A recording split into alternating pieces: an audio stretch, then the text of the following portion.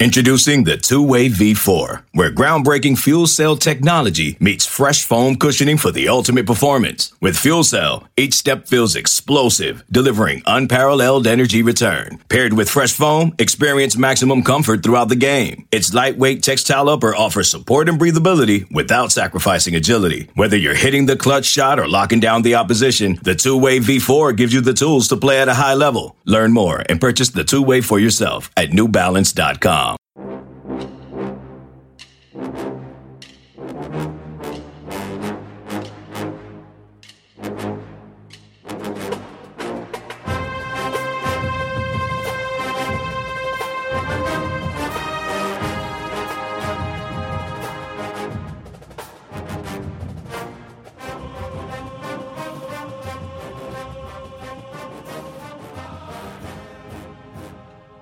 Good morning, Bucknutters. Welcome to the Bucknuts Morning Five here on Monday, January 31st, 2022. I am Dave Biddle. I'm very happy to be joined by Steve Helwagen. A lot to get into, but Steve, let's start with the Cincinnati Bengals making the Super Bowl. And there is a strong Ohio State angle here for the listeners out there that don't really care about the Bengals. 4 starters for the Cincinnati Bengals are former Buckeyes, and that doesn't even include Joe Burrow. 5, including Joe Burrow, who was on the team for 3 years at Ohio State, has a degree from Ohio State. For those that are wondering, well, does he really count? Well, Joe Burrow himself has been asked, do you claim LSU or Ohio State? And Joe Burrow says both. Anyway, Steve, you know me, man. I'm a Bengals fan. I appreciate you playing along here. You're a Browns fan, but I feel like you were pulling for the Bengals yesterday. Your thoughts on the Bengals making the Super Bowl and all these Buckeyes they have playing for them? Well, definitely, Dave. And I will say, yes, I'm Browns all the way, even to the point, the Browns have never been to the Super Bowl, one of 4 or 5 franchises in the NFL that have never made it. But one day, maybe before I pass, it'll happen. But at any rate, a lot of friends and family are Bengals fans, so I was happy for them. And obviously, about 40%, 50% of our fan base, however you want to figure it, I'm sure from Ohio State are Cincinnati fans as well for the Bengals. And so congrats to all those people. And it's coincidental. It's not, for me, but the Super Bowl actually falls on my birthday, February the 13th. So we may have to have a party for both instances on that day. But at any rate, very happy. And obviously the Ohio State fingerprints were all over this. You talk about Von Bell caught the tip pass interception in the overtime, and that gave you the defensive stop that you had to have. And now you're 25, 30 yards away from a field goal is all you need as the team getting the ball second to win the AFC Championship and go to the Super Bowl. So it was, and with that kicker that they have, who's good from basically 55 and in, if not 58 and in, you had to have a good feeling that if they just got a first down or two, the game was going to be over. So Von Bell, credit for that. At the end of regulation play, it was Sam Hubbard, back-to-back sacks, and even forced a fumble, which would have ended the game. Had the Bengals fallen on that fumble, would have ended the game right there with the Bengals winning by 3. But instead, the Chiefs kicked the field goal to send it to overtime. And they talked to Hubbard after the game. We're listening on WLW radio, and he said he could never remember having back-to-back sacks on 2 consecutive plays, let alone to send your team to the Super Bowl. So that was pretty remarkable for him, and he's worth every dime of that contract extension they gave him a year or 2 ago. So congrats to him. He also was asked about Joe Burrow. Said that he hosted Joe Burrow, around the time they drafted him, maybe before they drafted him or right after, and how he was so impressed with Burrow and basically let him know that you're the missing piece to this whole puzzle. And here they are less than 2 years later going to the Super Bowl. So remarkable in every way, shape, or form. Eli Apple, Eli Apple is the ultimate high wire act. He's kind of like our friend Terry Gilliam used to say about Daquan Cook. He's going to splash a 3, and then he's going to have a travel, and then the ball's going to go up against the backboard, and then he's going to throw it out of bounds, and then he's going to have a dunk. It's one play is spectacular. The next play is a 30-yard pass interference penalty to set up a touchdown. But, that's just kind of the way it is. And he makes more positive plays, obviously, for the Bengals than he does negative. And he's probably having his best year as a pro and going to play in the Super Bowl. So that's good for him. I'm happy for him. Isaiah Prince, obviously, the offensive line for the Bengals is what it is. I think they'll have 3 or 4 new starters on that line next year. Probably a first-round draft pick and a second-round draft pick will probably start on the offensive line for the Bengals next year. But Isaiah Prince is going to start in the Super Bowl at right tackle. And he had a couple penalties, I think a hold and a false start. But otherwise, they did just enough to keep Joe Burrow clean enough for them to win the game, and congrats to him as well. So, what do you say? Jordan Fuller will be on the other side for the Rams, although he was on injured reserve, didn't play in the NFC Championship game. And I'm here for it. First time ever, Bengals and Rams will play in the Super Bowl. The Bengals have played the 49ers twice previously, but Nick Bosa and the Niners could not get it done last night. And so there you go. Bengals and Rams at the Rams home field, SoFi Stadium. Just a coincidence, second year in a row the team will host the Super Bowl, but I'm sure the Bengals will have plenty of support out there. Yeah, it feels very good even the next day. It's surreal. It is absolutely surreal that the Bengals are in the Super Bowl, especially with all these Buckeyes on their roster. All right, let's move along. This is a huge day for Ohio State football. We have been waiting to interview the new assistant coaches. Today is that day. We will also get head coach Ryan Day. This is the first media availability since the Rose Bowl and the first time the local media will be interviewing the new assistant coaches. So we're going to get Coach Ryan Day around 2:30 today, 2:30 Eastern. And then we're expected to get new defensive coordinator Jim Knowles, new offensive line coach Justin Frye, new corners coach Tim Walton, former Buckeye Tim Walton, and new safeties coach Perry Eliano. Steve, I love this. Again, Bucknutters, right around 2:30 for Ryan Day. Then we're going to get the assistant coaches sometime between 3 and 4. I can't wait. I'm looking, most forward to talking to Jim Knowles, but I'm looking forward to talking to all these gentlemen. Yeah, no question, Dave. We're going to be all over it. We'll post the day video as soon as it's done. And, he's got a lot of questions, I think, that he'll need to answer or will be asked. Why did you decide to make, wholesale changes on your coaching staff at this point? And I'm sure he'll share some of his rationale. And as I wrote a column about 3 weeks ago, when this was all unfolding, it's like he's pushed all of his chips to the middle of the table and said, if we're going to win the national championship with CJ Stroud, we need to do it this year because he's leaving for the NFL after this upcoming season. And so he wasn't going to stand pat with what he had and felt that there could be some upgrades with scheme and in development and everything else at all these different positions. I mean, the secondary, linebackers, and the offensive line, all new position coaches for those 4 areas, if you say the safeties and corners are separate. So I'm interested as well to talk to all these people. You hear so much about what kind of a football savant Jim Knowles is. I don't need him to stand up there at the grease board and draw up the Tampa 2 defense or anything. But at the same time, I think you're interested in basically putting it to him, hey, this thing's been a dysfunctional mess for 2 years. Have you looked at any of the video? Are there any pieces here worth redeeming? And is the defense going to be better in 2022? And if so, does that give your team a chance to win the national championship this coming year? So I think there's a lot going on there today. And Tim Walton, obviously former Buckeye, it's been a long journey through the wilderness for him. He was at Ohio State in the early 90s, and there was always talk, would he ever come back to his alma mater? He coached a lot of colleges and 9 years, I think, in the NFL, and now he's coming back to the college ranks, and I think that's got to be exciting for him. So, yeah, a lot to talk about with those guys. I'm interested. We want to pin down Ryan Day as well on personnel. We did a scholarship study here last week, and if guys like E.A. Nate-Ote and Jerron Cage and a couple others are coming back, they're probably 7 or 8 guys over the scholarship limit, and get his thoughts about that super senior rule that seems to be going by the wayside they could still have an extra year of eligibility, Dave, but they count against your 85 this year. So I think that's a total bullcrap move. And the NCAA, on one hand, we're here for the student athletes. We're just not here for those ones denied scholarships because we're, doing this. So, yeah, I think he should have some things to say about that today as well. Dave Doran really picked up the torch on that a week or two ago. And I think if every head coach at a major college stood up and said something, they'll have to change that rule, because I just think that's ridiculous. Yeah, I'm with you on that.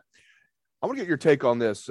Jay Book and I talked about this on Friday's show. I find this topic very interesting. In fact, this was the crux of the show on Friday. So they're kicking around the idea. It doesn't sound like it's like imminent by any means, but they're kicking around the idea, the Big Ten is, of eliminating divisions. They're at least talking about it. I don't know if they're leaning one way or the other, or what's the most likely scenario. Nothing's going to change this coming season. The listeners out there that are wondering. Steve, let's say it does happen. Let's say they get rid of East and West, and it's one big, 14-team conference. There's no divisions. And then whoever finishes the top two teams in the standings, they play. It could be a rematch. Of course, it could be a rematch now, even with, because you have the crossover games. Would you be in favor of no divisions, or do you like it the way it is right now?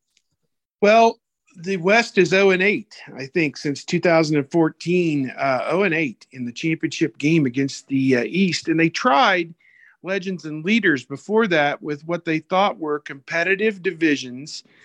And nobody liked that, because you couldn't remember who was in which division because it wasn't geographical. And so, geographical, by all means could be, should be how it works. But, it, from a football standpoint, it doesn't really work because nobody in the West has been able to break through. I think part of this is drawn on by the SEC.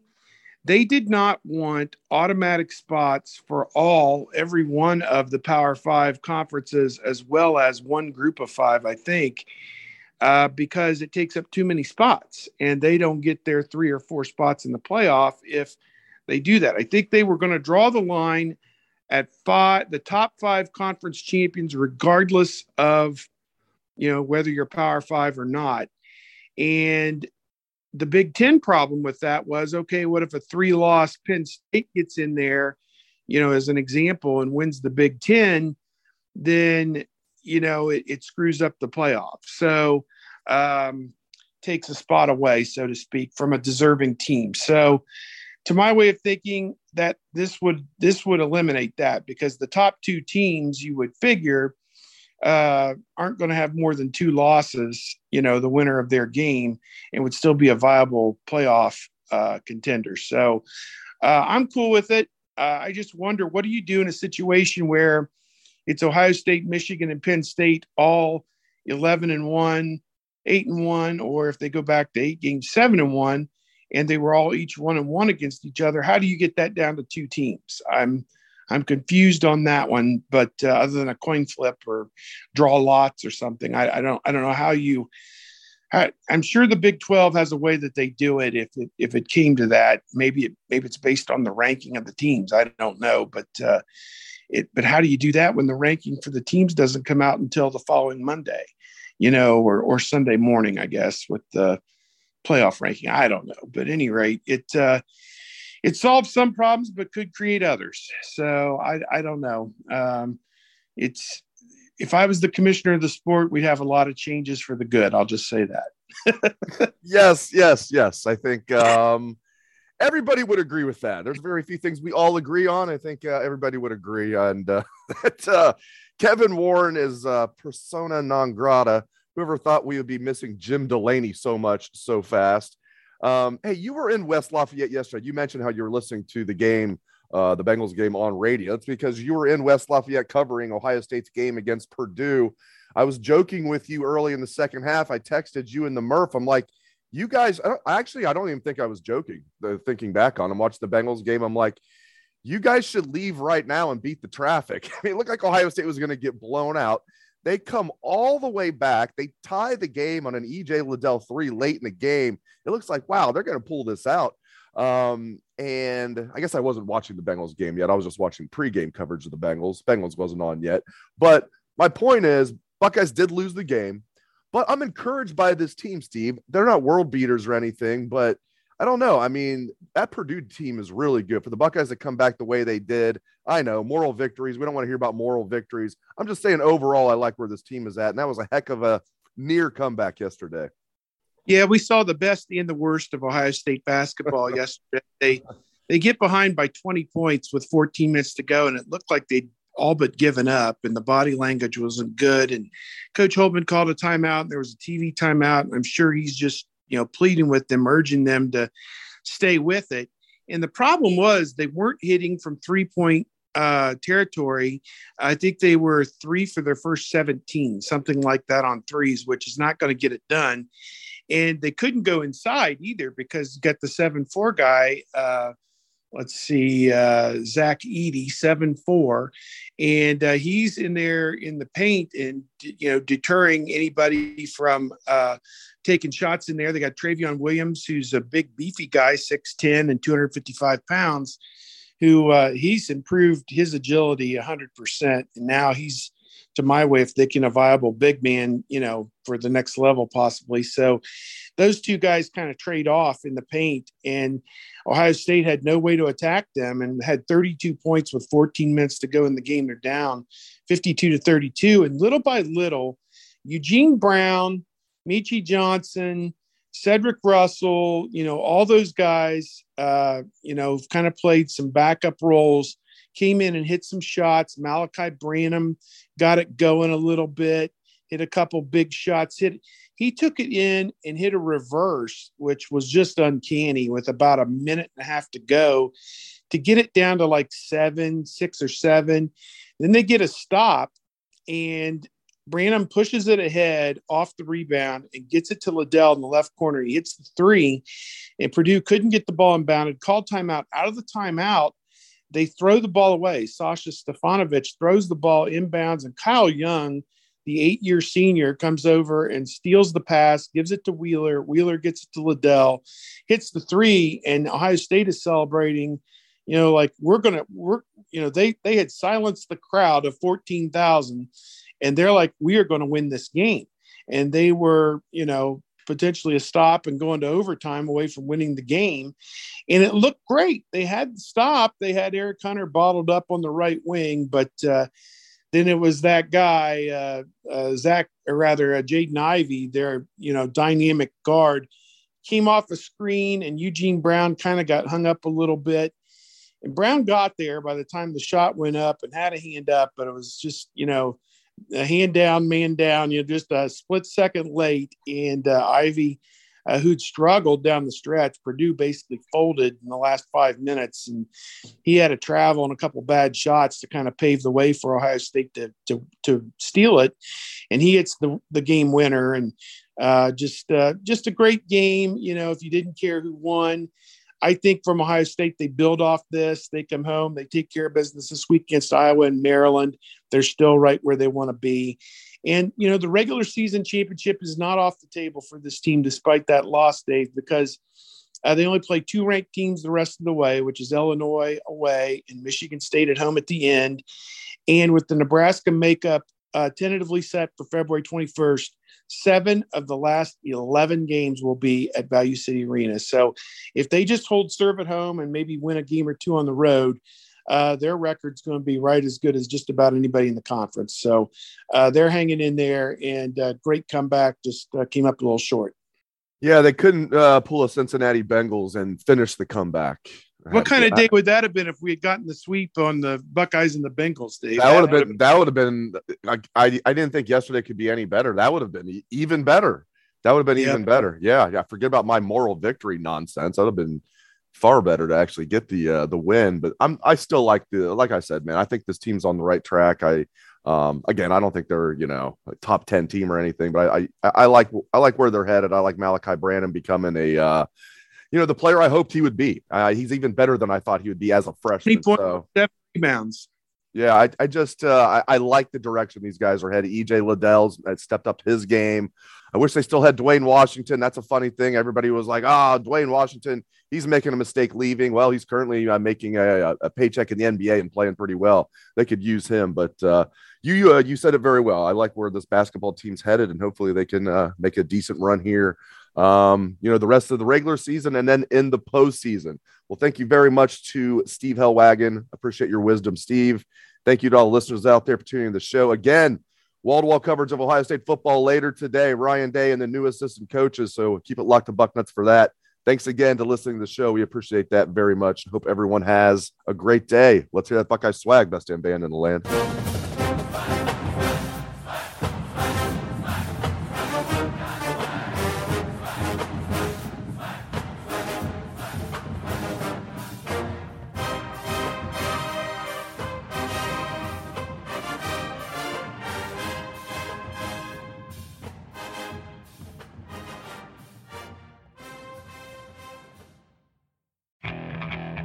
Okay, picture this. It's Friday afternoon when a thought hits you. I can waste another weekend doing the same old whatever, or I can conquer it. I can hop into my all-new Hyundai Santa Fe and hit the road. Any road. The steeper, the better. Because my all-new Santa Fe is available with H-Track all-wheel drive, so I can hit the trail without a worry in the world. Heck, with 3 rows and best-in-class rear cargo space, I can pack the whole family in with all our gear. We've got available dual wireless charging for our phones, so we'll never lose touch with civilization, and we won't lose touch with the primordial power of Mother Earth. So which is it? Waste the weekend or do something a little more epic? And conquer it in the all-new Hyundai Santa Fe. Visit HyundaiUSA.com or call 562-314-4603 for more details. Hyundai, there's joy in every journey.